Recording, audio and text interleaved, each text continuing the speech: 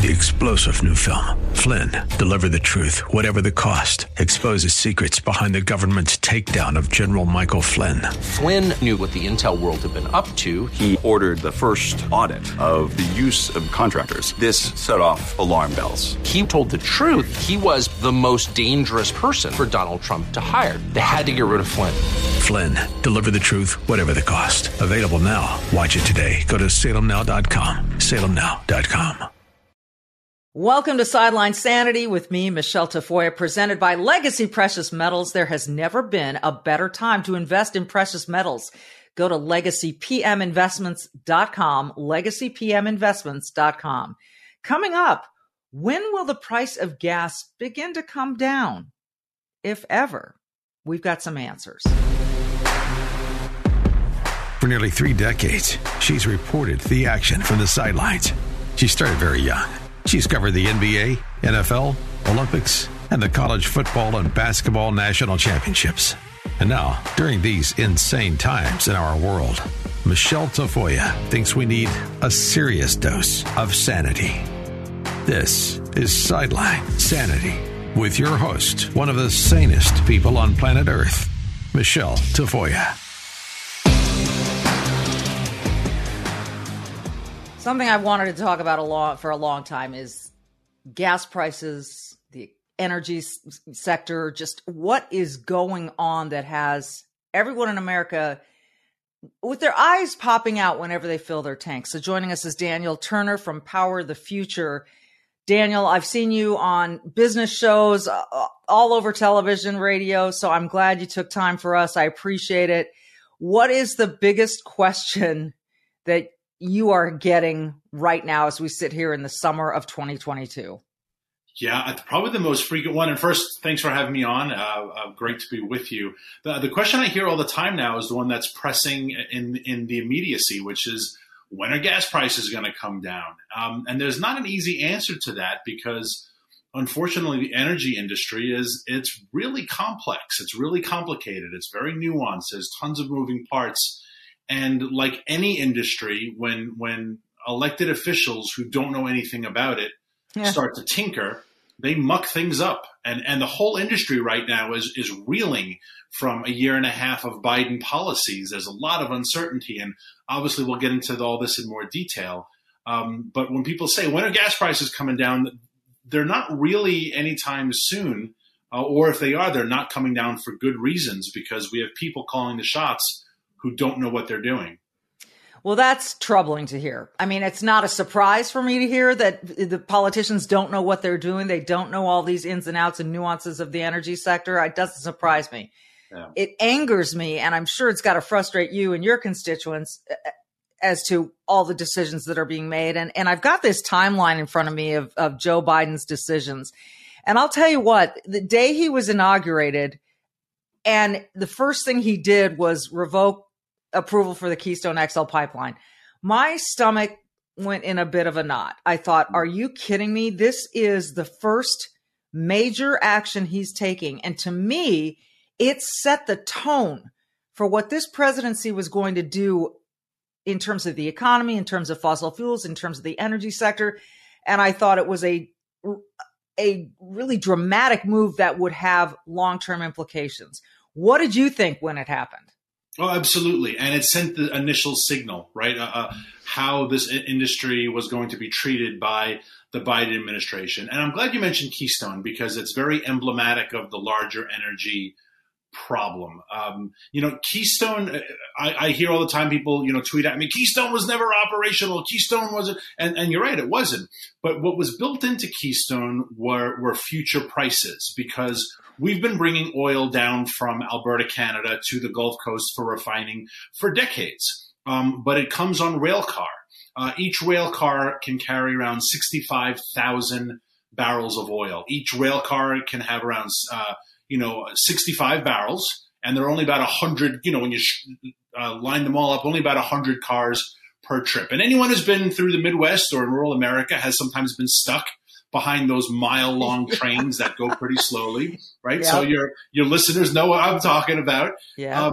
And usually 2 of those trains came a day. So, maybe 120, 130,000 barrels a day.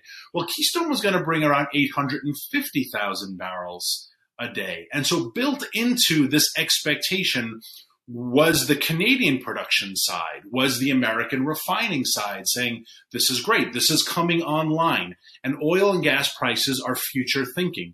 So by cutting off Keystone day one, yes, we didn't decrease the amount of oil in our current supply. We just continued to use the rail cars, but we sent a very clear signal that all this preparatory work the industry had been doing in preparation for Keystone was for naught. And the billions of dollars spent on the pipeline was gone. And Alberta's increased production, and Trudeau must have been livid. He was livid, even though he tries to play the green card, because this is a huge part of the Canadian economy. And so Keystone is such a good example of the stupidity of the Biden administration's actions. One last thing on Keystone, every rail car burns around 70,000 gallons of diesel. Now, I don't have a problem with that because I'm a fossil fuel advocate, and I'm never going to play the game that fossil fuels are bad. But that is 70,000 gallons worth of diesel that has to be paid for. Keystone wouldn't have had 70,000 barrels per trip. So the cost of the oil was going to be even cheaper. And if you do care about emissions, right, if you're all caught up in the emissions context, well, then 70,000 barrels of diesel twice a day is a big deal. Yeah. So Keystone wasn't only bad economic decision. If you're bought into the green agenda, it was a bad green decision. And that's where we are. Well, I think that people have this first stage thinking, right? They go, got to stop an oil pipeline because, and they go to one step, but they don't go through those steps that you just talked about. Futures, the price or the oil, the fossil fuel outputs of these trains taking them they don't go through the next steps. And so the people are doing the same thing with battery powered cars. Battery powered cars, yay, but they don't go the next step toward where are the batteries manufactured? What does it take to manufacture them? And how much fossil fuel does it require to dig for whatever the lithium or whatever it takes to create the battery? They don't go that second, third, fourth, fifth stage. No. That's what annoyed me so much about whenever the Keystone Pipeline was brought up to the press secretary or the president, they said, that wouldn't have made a difference anyway. As you said, the energy sector factors in futures, what the outlook is. And to me, like you said, it just sent such a clear message that. And I love that expression you just used of first phase or first stage thinking. Because that's what government does, right? We saw this all the time with a lot of the COVID decisions. And the only people who think through stage 2 and 3 and 4 and 5 and 27 is the private sector, because they have to. Their livelihood depends on it. So an example of what the energy industry is experiencing, which we saw in COVID, I have a farm here. I'm in rural Virginia. I have a lot of farmer friends. I have friends who are egg farmers. And they were saying how, well, when COVID first hit, we were allowed to stay open because eggs are essential to the economy. But the people who make our egg cartons, they had to close their factory. So now I'm producing eggs and I can't package them. So I'm throwing them away, or they were giving them away. And that's what phase 2 thinking is, to say, well, wait a second. What's going to happen if we do this? That's what the Biden administration is doing with energy. We're going to say no more drilling. Great. What's step 2, step 3, step 27? They don't ever get, and they never get judged. This is what angers me about the left right now, and in context of culture. They never get judged on their actions. They only get judged on their intentions. It's one of the things Rush Limbaugh, may he rest in peace, always talked about. The left's intentions are to protect the earth, but your actions are destroying lives. Wow, don't judge me on that. Yeah, that's very well said, and it's a good jumping off point for, everything that's fallen since then. So we hear about drilling and the restrictions put on drilling by this administration, and there's pushback saying, there are so many, I guess, what do they call them when you're allowed to drill, like a license to drill or whatever, that aren't being used, and yada yada. Yeah. And it's this fight of words, and we don't dig further, and the media doesn't do its job all the time of digging further and asking the next question of why not. Where are we right now in terms of, being able to produce fossil fuels, refine fossil fuels here in America versus, let's say, 3 years ago? Well, just the example that you said of the leases, 9,000 leases. We've heard about leases, that for months. That's the word, leases. Biden just said it the other day, right? They got 9,000 leases. How don't they use them? 9,000 sounds like a lot, but in context, what if in a good year, I told you it should be around 65,000 leases? And you're like, well, suddenly 9 is not very many. So even that 9,000 without a denominator didn't really make a lot of sense. But the media ran with it. 9,000 leases. How come they're not using them? Great. You have, and the example I use all the time, because a lot of your viewers right now know this, you have land use, right? You have permits to act for land. Can you dig a well? No, you got to get a county permit. Can you dig septic? Well, no, you got to get someone else's permit. What about your foundation for your house? Can you build a barn? Right? Can you, all the steps you want to do, and then the press secretary is saying, Michelle Tafoya doesn't have a house on her, she has a lease. Where's the house? It's like, well, I'd love to build the house and the septic and the well and the barn and the drainage. But all of these require permits, and all of them are controlled by the government. So, I'm not an anarchist by any means, but we need to cooperate with government. So we have 9,000 leases to drill. The next step is called ROW, right-of-way permitting. Because I got land. Can I drill my exploratory well? No, that's being held up. Once I get an exploratory permit, can I actually get an extraction permit? That's another set of permits. Now I can extract my oil from the ground. Am I allowed to transport it? That's another set of permits. Well, then why am I going to drill an exploratory well if I can't get the permitting for extraction? If I can't get the permit to transport, well, then I'm just going to sit on my lease. And that's exactly what, the Obama administration did these same stupid games with us. And then they like to throw it on us saying, well, look at you with your lease. How come you're not building a house? It's like, well, you know why? Because you're not giving me any of the necessary permits. That's why. And again, it becomes this game of words, and people have chosen their sides. So which set of words are they going to believe in? And the real depth and the truth and the texture of it don't come out to the public in a way that it needs to. That's why we have you here. When we come back, we're going to talk about selling some oil to China. Is this true? Is this false? What do we need to know? Right back. You ever notice how when you gather a group for dinner and you're sitting around at the dinner table, you solve all the world's problems? One of my favorite U.S. presidents, Ronald Reagan, once said, all great change in America starts at the dinner table. And great food starts at Good Ranchers.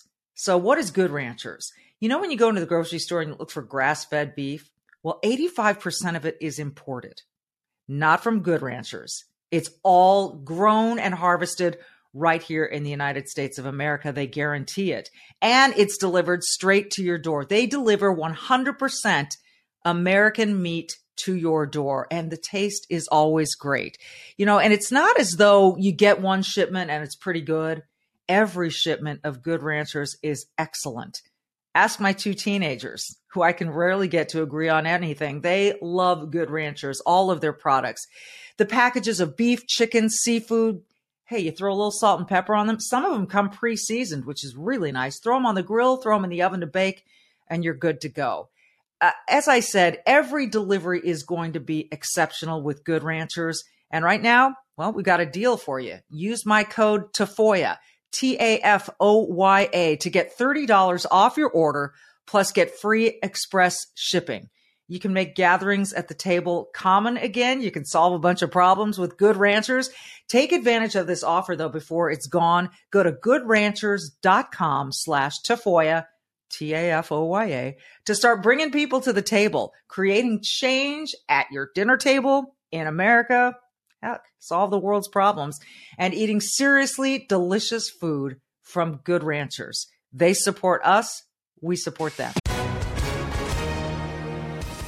Hi, everyone. If you've been injured in an accident that was not your fault, listen up. We have legal professionals standing by to answer your questions for free. Call now and find out if you have a case and how much it's potentially worth. Call 800-702-5400. I'm here with spokesman John Wolf. So, John, tell everyone listening who should call right now. Well, Maria, first off, thank you for having me here. It's always nice to answer the listeners' questions. Now, as far as who should call in, Anyone who's been injured in an accident and think you deserve compensation, give us a call right now. 800-702-5400. You'll find out if you have a case and how much it's potentially worth. Thanks, John. You heard it, folks. Take advantage of this opportunity and call now. 800-702-5400. Advertisement sponsored by Legal Help Center. May not be available in all states.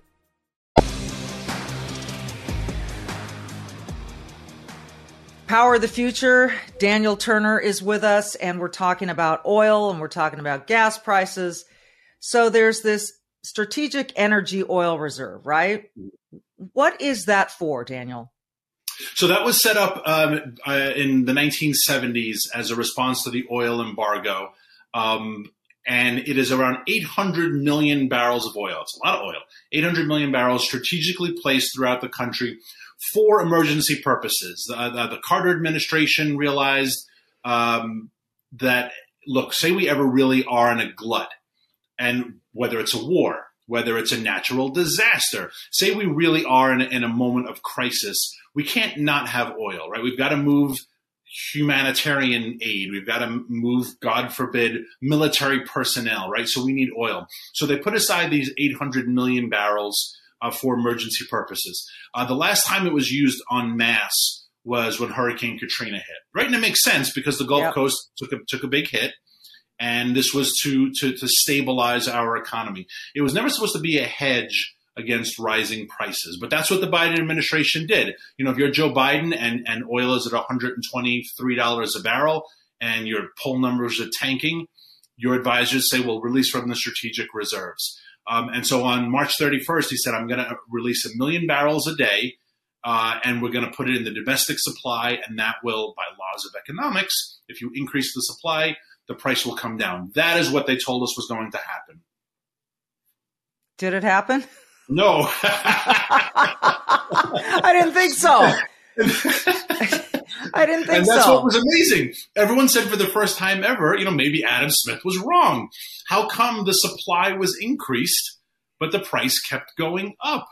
Demand wasn't necessarily increasing. What was wrong? And now you realize, well, we weren't actually releasing the supply to the American producers. The Biden administration was selling it on the world stage. The Netherlands bought a lot of the oil. India bought a lot of the oil. And, of course, communist China bought a lot of the oil. And so two things we need to figure out because they can't happen simultaneously. One, either President Biden lied when he said on March 31st this was going to be used domestically to bring down prices. Or two, he genuinely thought that was what was happening, but someone in his administration decided to sell the oil, our oil. Right? Biden doesn't own any oil. This is right, the American. Right, exactly. This is what's so irksome about this, is that this is the United States possession, right? Yeah. And we are the ones that are hurting at the gas pump. And yet the decision to sell it to other countries was made. This is so nonsensical to me, in addition to which we didn't know about it, in addition to which you're selling it to communist China, who clearly has no good intentions toward the United States of America. Yeah.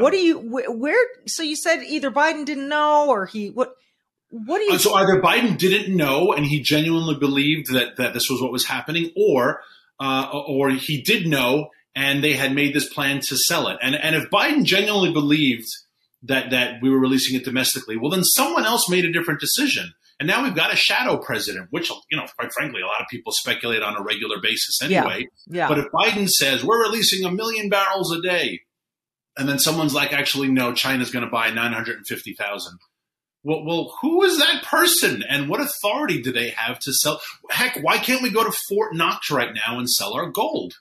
Right? We'd make money, right? Why can't we sell our water? Why can't we sell our fishing rights across the entire Pacific coast? Why not? We'd make good money. So it's just fascinating that the Biden administration looks at our strategic reserves, our strategic raw materials of any sort. Hey, Hillary sold all of our uranium to Russia, so I guess America is for sale, depending upon who's president. This is really astonishing. And I've heard the allegations multiple times. I just have to ask the question, who's getting to the bottom of this? Like where, this story is out there.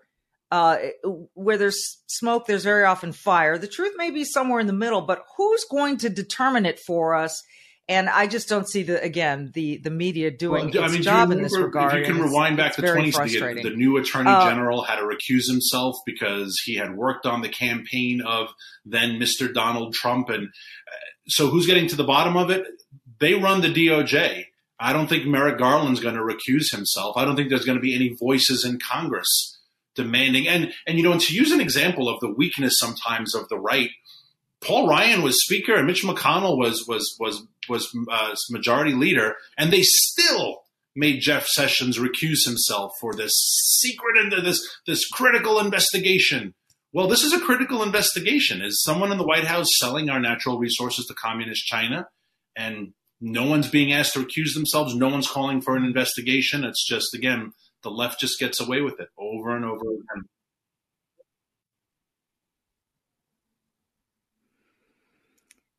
I just wonder if everyone's waiting until November and the midterms shift the balance of power in the House, and then they can start these investigations. That would be my strongest reason to vote Republican as an independent, to vote Republican in November, simply so we can get to the bottom of this stuff. I mean, again, we've seen some attachments between Hunter Biden and China that really make you scratch your head.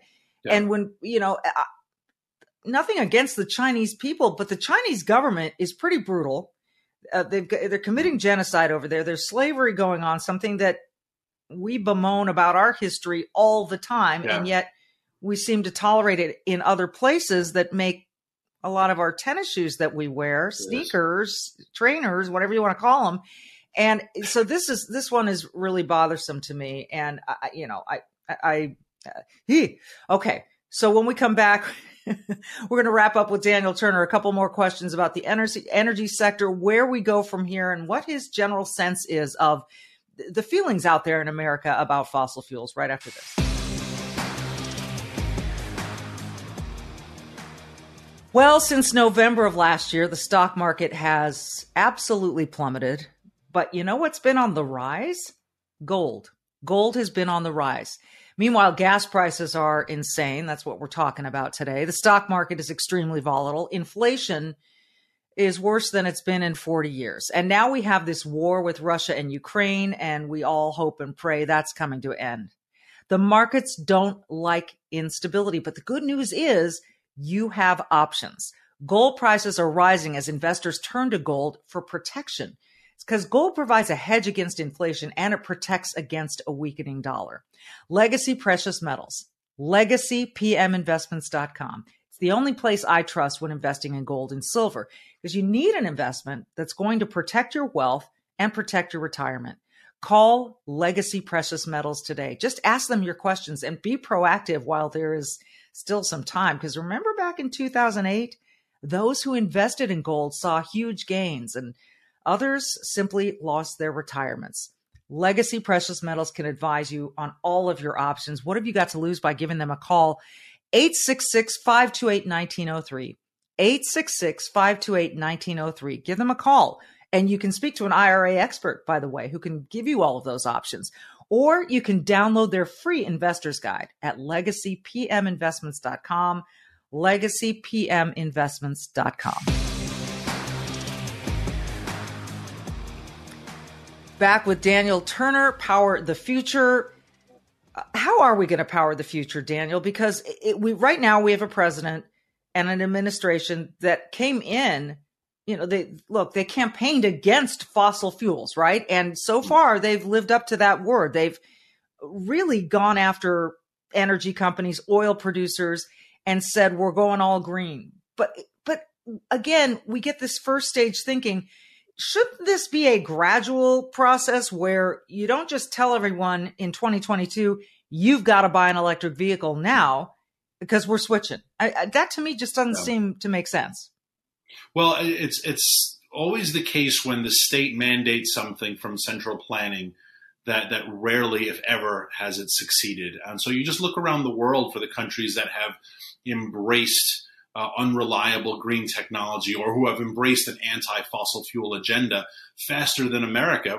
And look at what's happening. Look what's going on in Sri Lanka, right? Their former prime minister was winning praise around the world for his decision to ban fossil fuel fertilizers and pesticides, and he unleashed a famine on his country, right? Again, as a fossil fuel advocate, I make this caveat: I don't buy into the notion that fossil fuels are bad or they're dirty I just don't buy that language. I feel like that's imposed on us. But I'll just play these games along. Fossil fuel fertilizers have fed the world, right? It's the reason why the population is growing. Paul Ehrlich in the 70s said we were all going to die. The population bomb, we couldn't possibly sustain mankind. Right. And we've more than doubled since then. And we've doubled because of fossil fuels. We've been able to grow more food for less money in more arid climates and locations. And we've moved the population of the world from poverty to the middle class. And so, where are we going as a country? As they tell us, buy a green vehicle, we have to go solar, wind, we have to transition. Texas is a great example. As we're doing this right now, I've been tweeting about Texas the last couple of days. They have invested $66 billion in wind power, and it's only generating about 8% of their electricity. What's 8% of 66 billion? So that means there's 50 some odd billion dollars just sitting idle on the field. Why is it not working? The wind's not blowing. It's no one's fault. It's not climate change's fault, right? I guess it's the Lord Almighty's fault. Why are you not making the wind blow? But it's not, right? And so more investment doesn't make the wind blow any stronger. But what is happening is Texans are now paying really high electricity rates because in their scramble to keep the grid alive, they've got to buy fossil fuels and power up plants. And Texas is being told, hey, everyone, raise your thermostat to 78 degrees. And if you can, don't do laundry until 8 p.m. Texas in the year 2022. I mean, I didn't watch Texas Dallas as a kid because it was too adult themed, right? But you knew it was on. Right. Do you remember Crystal Harrington ever saying like, well, can't do laundry today? This is Dallas, right? This is the energy capital of the world. That's what's so striking about this. When you talk about Texas, I'm trying to understand who in Texas made these decisions. I'm sure they were with the best intentions, right? I'm sure they intended it to go well. But didn't we also have a situation in Texas where the windmills froze during a storm or something froze and then there was this energy dropout? Or I don't know. Last February, and 246 people died, and not one of them got a statue, right? Not one of them got a memorial, and they died of the elements, which is what's tragic. They died because they literally froze to death.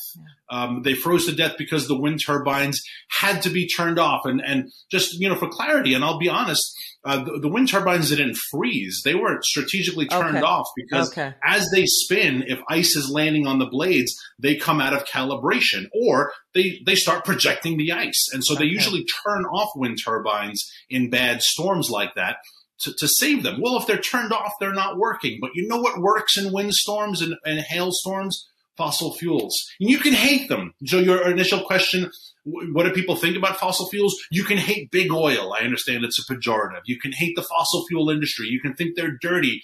But I got to tell you, if you're an American in 2022, you love your life. You love sitting on the couch. It's Amazon Prime Day. How many of us have sat on the couch on our phone, clicked a couple buttons, and within 24 hours, you got new 1,800 count sheets? Right? And where do they think those sheets, how do they think they got those sheets transported to them? I mean, exactly. They didn't come by electronics, like some EV drone. We see the trucks. We see all of this. There's such a disconnect in terms of the communication, it seems to me. Huge. Or again, it's that first stage thinking, I want clean air. I want clean water. Big oil, bad. Stop big oil. But no one goes past that first stage and thinks, okay, so then what? Then what? Now what? And a great example of this, and I'm not knocking the Congresswoman because she's an easy foil for the fossil fuel community, but an easy example of this is Congresswoman Ocasio-Cortez when she was early on in her coming of prominence. She was doing a very famous Instagram video. She was cutting up fruit. She was talking about the polar vortex in New York City. And it was tragic to see that nowhere in her mind did she realize that this fruit that she's cutting up in New York during a polar vortex, broadcasting to the world, is only possible because of fossil fuels. She can afford this fruit at a price point that her local store could sell it.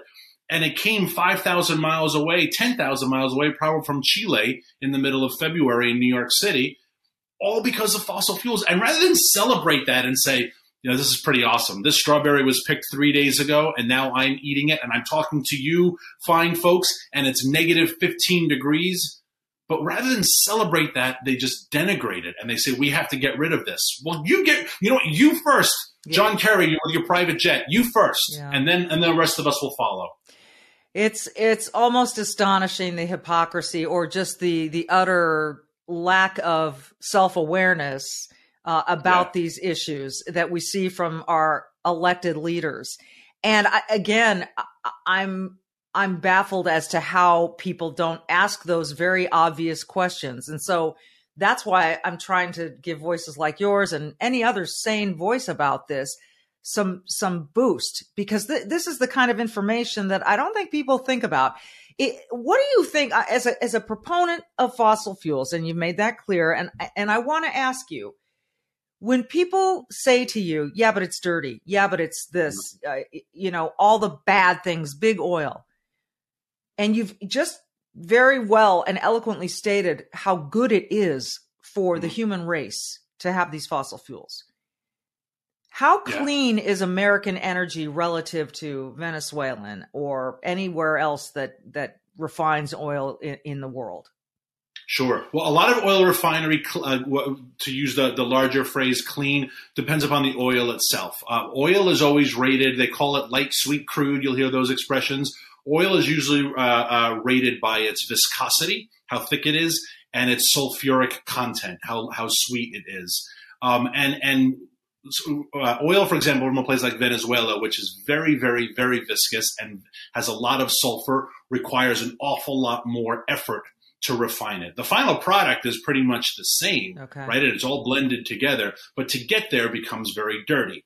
And so the refining capability worldwide changes based upon their own environmental standards, right? I haven't been to a Saudi Arabian refinery.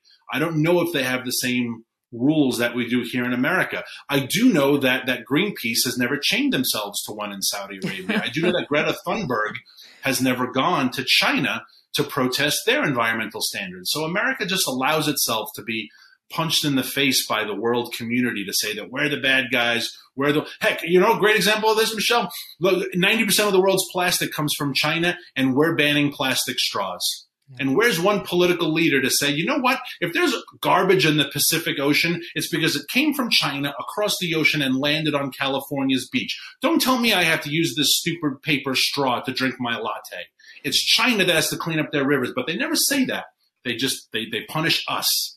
So, boy, we really are Puritans as a nation. We just constantly punish ourselves for the sins of others. Well, we do that quite well, and we allow it. And whether you loved or hated Donald Trump, he sort of put his hand up and gave the Heisman to all of that and said, let's look around, and we're not going to punish ourselves. I'm that aside, because again, that's a very divisive topic, and you say the word or mention the name Trump, and suddenly everyone goes, So I don't want to create that, but I do think that there are a lot of people who have been silenced into this. Yes, I'm virtuous, and yes, I want green energy, and yes, I want peace, and we all do, but we also do a little second, third, fourth, fifth, 27th stage thinking, and understand what the ramifications of some of these decisions might be and what they are. And so that needs to be discussed. And unfortunately on television, most segments are about 4 or 5 minutes, and we don't get past that first stage thinking very often, and we need to. Final message you'd like to leave our viewers with in terms of, everyone's freaking out about gas prices. They have been coming down. How do you explain that over the last, I don't know, month they've been coming down? Yeah, well, sadly, they're coming down because going back to the laws of economics, we can either increase the supply, which is what Joe Biden's trying to do. He's in the Middle East right now. He's going to talk to the Saudi king tomorrow. So you can increase the supply, or you can drive down demand. And that is what is happening right now. So the markets are saying that the demand is going to be less 6 months, a year from now because of the CPI numbers came out of 9.1% Consumer inflation. Price Index, right. Highest in what, index. 40 years? Exactly. Right. So all of these things are weighing into the decision to say, we're headed towards some really dark economic times. Citibank said it will hit $65 a barrel by the end of the year on demand. Now, the Biden administration maybe will take credit and say, we brought down the price of oil. But if you don't have a job, right, how happy are you that oil is $65 a barrel? And so that's sadly what I think is happening. We're going to see oil prices come down, gas prices come down, but they're only coming down because you're not driving to grandma's at Thanksgiving if you don't have any money. And so we'll have an oil increase of supply, but only because we're not using it because of our lousy economy. And that's tragic, right? That it doesn't have to be this way. I do swear, I hope I am wrong. I hope the markets are wrong. I'm not cheering against Biden. I'm cheering for America 100%. Yeah. But sadly, that's where I think we're headed. And when you mentioned his trip to Saudi Arabia to talk to them about producing more, we could be producing more here, could we not? Absolutely. I mentioned, the steps that we have to go through in the permitting process to extract oil. The Secretary of the Interior, who flies under the radar, Deb Haaland, she controls most of our land use in this country and most of our permitting process. 1 million acres of oil and gas leases were removed from Alaska. 1 million acres were removed from the Gulf of Mexico. Acres were removed from the Atlantic coast, the Pacific coast on Passover Friday, Good Friday, at 4:30 in the afternoon that she announced only 20% of available leases would be made to oil and gas as opposed to the 100% of the land that they had promised. And so they continue to punish us and make it us impossible to do our job. And why would we? Why would you start drilling and go through the process of personnel, equipment, the risk? Yeah, you really don't know if there's oil there until you drill. You hope there is. Your geologists assure you there is, but you don't know until you drill, and that's $10 million gamble. Yeah. Am I going to take that gamble if I think Biden and Deb Haaland are going to punish me every step of the way? So I wish I had better news. I do, and I'm such a happy person. I like to talk about good things, and there's a lot to love, but I always have bad news. Well, that's an unfortunate part of your job, but it is good to be realistic about this. And again, I think what's so sad is if we have to depend on other countries for certain things, then we become sort of their pawns. There's really no other way to say it. If we have to go begging, as it were, to other countries for stuff, for answers to why COVID happened, for oil, for lithium, the less independent we are and the less independent each individual in this country is. And it just drives me insane. So you are a happy guy, and I'm glad we had you. And I'm sorry that you had bad news, but your happy countenance makes me a little optimistic. You seem like a happy warrior, and that's the kind of person we need. Well, thank you. I appreciate that. I love this industry. I love this country. And when we can rebound, and we will, we just need cooperation from the government, from an administration that celebrates this. I mean, fossil fuels is thoroughly American, right? I mean, Rockefeller, right? I mean, we discovered this. We invented it. We took this sludge from the ground and turned it into a product that's cheaper than bottled water, a tenth the price of bottled water. And that's remarkable. And we've eradicated diseases because of it. And we've moved the middle class. We created the middle class, and we've provided autonomy for people and livelihoods for families. I mean, it's what has made our country what it is, and what's made the first world and the world what it is. So I will always celebrate fossil fuels. I just wish we had a president that did too. But you celebrate it, and I love being on your program. So thank you. Daniel, hopefully we're in the middle of a pendulum swing, and things will turn a way that makes you and the future happier about energy. Daniel Turner from Power the Future. Can't thank you enough. Thanks for your happy countenance, and we'll keep our fingers crossed. Thank you. This has been Sideline Sanity. Be brave and do good out there. Thank you.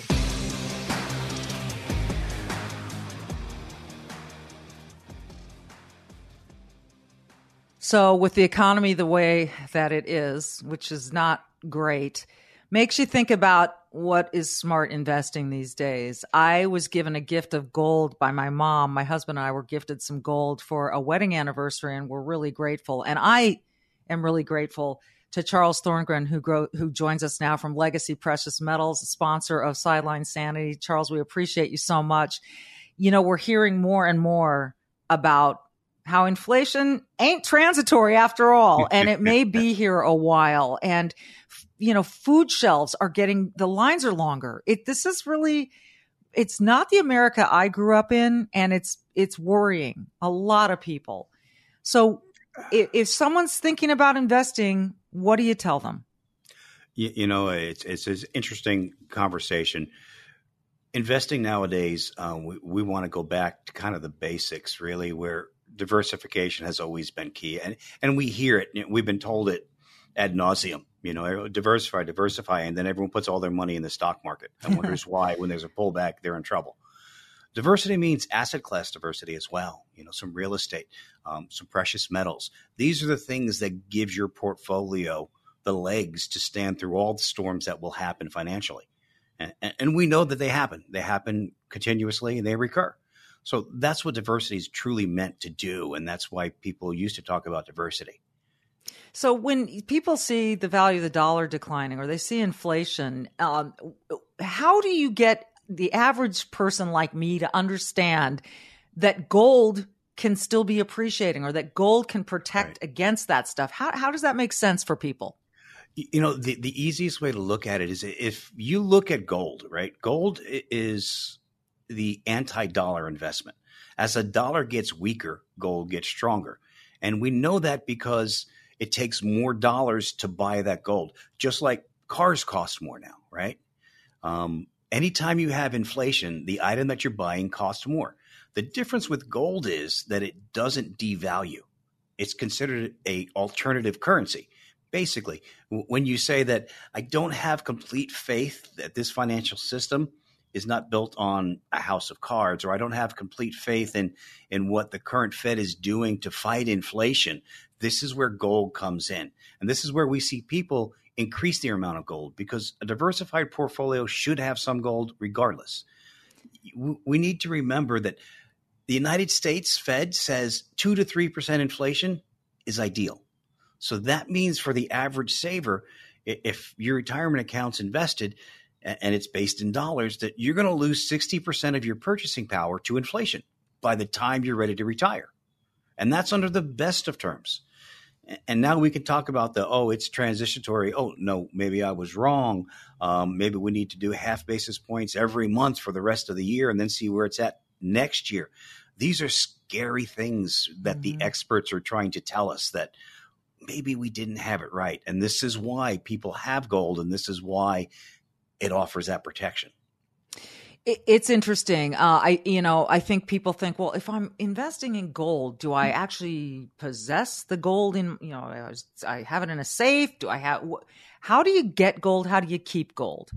Right. And physical gold. I mean, this is what we do. So yes, if you're buying it outside of an IRA, we can deliver it right to your home, and you can put it in your own safe. You can put it in your safety deposit box.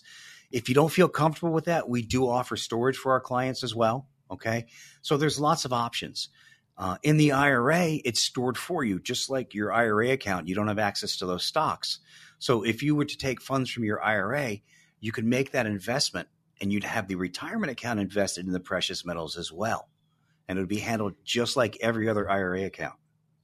That's really interesting. And now I'm going to ask you a tough one, and I hope you'll forgive me, but I'm just going to be candid and ask what I think might be coming to people's minds. Sure. If the experts in Washington are making all these mistakes, or they were wrong about inflation, then they're going to look at you and say, hey, Charles, why should I trust what you're telling me, and why Legacy Precious Metals is the place to go? I'm asking this in an honest way because I know you want to be transparent about this stuff. So how would you answer that?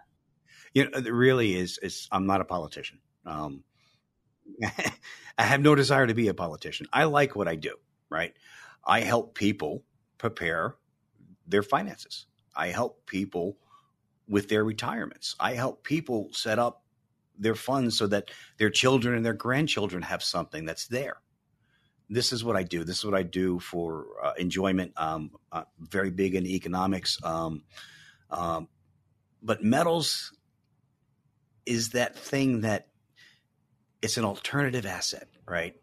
When I was a stockbroker 30 plus years ago, it was unique kind of then. And then everybody was a stockbroker and everyone had stocks and there was nothing different. There was no protection. Everyone said the same thing. To me, it didn't make sense for everyone to be doing the same thing. If we all do the same thing, then we all fall together. And we know that if you follow the government's direction, you're buying into whatever they want to sell you. Now, it used to be politics was a little different. We've gotten into a place where we can't say that anymore. It's not always for the people. We see that. We see that what they're doing with the economy itself. We know that we have to have something else. And this is why we do what we do here at Legacy. And my history is why people should, give us a call, chat with us and see if it makes sense for them. Last thing I want to ask you about is I remember 2008, and I know a lot of people do. And, that was a crash, and there have been other crashes. But why is it that when the economy crashes, gold has historically risen? I know you said it's sort of the anti-dollar. Right. Is there a way in layman's terms to explain why that happens? It's the safe place, right? When there's so much risk out there and people are losing so much money, they just want safety. Mm-hmm. So let's look at inflation. We know right now we're running close to 8.5%. Yeah. We can dig some real numbers out there and we can debate that, but we'll just take that number as it is. We'll use 8%. That means everything cost you 8% more this year than it did last year. And we know it's going to go higher because the Fed's already promised us a lot more interest rate raises, right, to fight inflation. But we know it's not enough.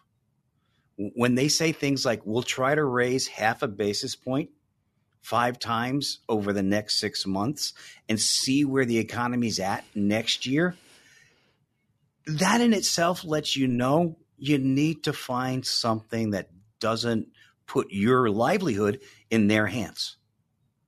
They're juggling an economy and the stock market, and it was never meant to be that way. So you have to protect yourself. And this is where gold comes in because it is the anti-dollar. The weaker the dollar gets, the stronger gold gets. And, 2008, I remember after it happened, the people that would call and try to salvage their retirement accounts, and it was a very devastating time. People would call and they would be crying that they can't retire now. They have to continue to work. They're 67 years old and their plans are gone because they lost half their value. And that's devastating. But this is where those who were involved in gold, they saw gold almost double in price. It offset the losses. So again, Charles is not suggesting that you put all your money in one place, that not even gold, but diversify your assets, and precious metals is a good way to go. And Legacy Precious Metals is the only company I trust when I talk about and do my investing in gold and silver. And you can contact them as well. LegacyPMInvestments.com, LegacyPMInvestments.com. I don't know why you would waste another minute thinking about it. Just talk to them. Just ask them, see what your situation can manage and handle and might require, and just get some answers. Charles, I appreciate your time. Thanks for this. It's been very educational. My pleasure. Thank you. 3-star General Michael J. Flynn, head of the Pentagon Intelligence Agency, knew all the government's dirty secrets. He was one of the most respected generals in the military. Flynn knew what the intel world had been up to. He understood its funding. He ordered the first audit of the use of contractors. This set off alarm bells. The explosive new documentary, Flynn, Deliver the Truth, Whatever the Cost, uncovers the facts behind this scandal. Flynn told the truth. He was the most dangerous person for Donald Trump to hire. I find out the worst enemy that I'm going to face in my life is right here in America. They took my assessment and they wanted me to change it. And I was like, I'm not changing it. They had to get rid of Flynn. With in-depth interviews, archival footage, and never-before-seen personal records of the man behind the headlines. I just felt like I was drowning. Flynn, Deliver the Truth, Whatever the Cost. Available now. Watch it today. Go to salemnow.com. salemnow.com.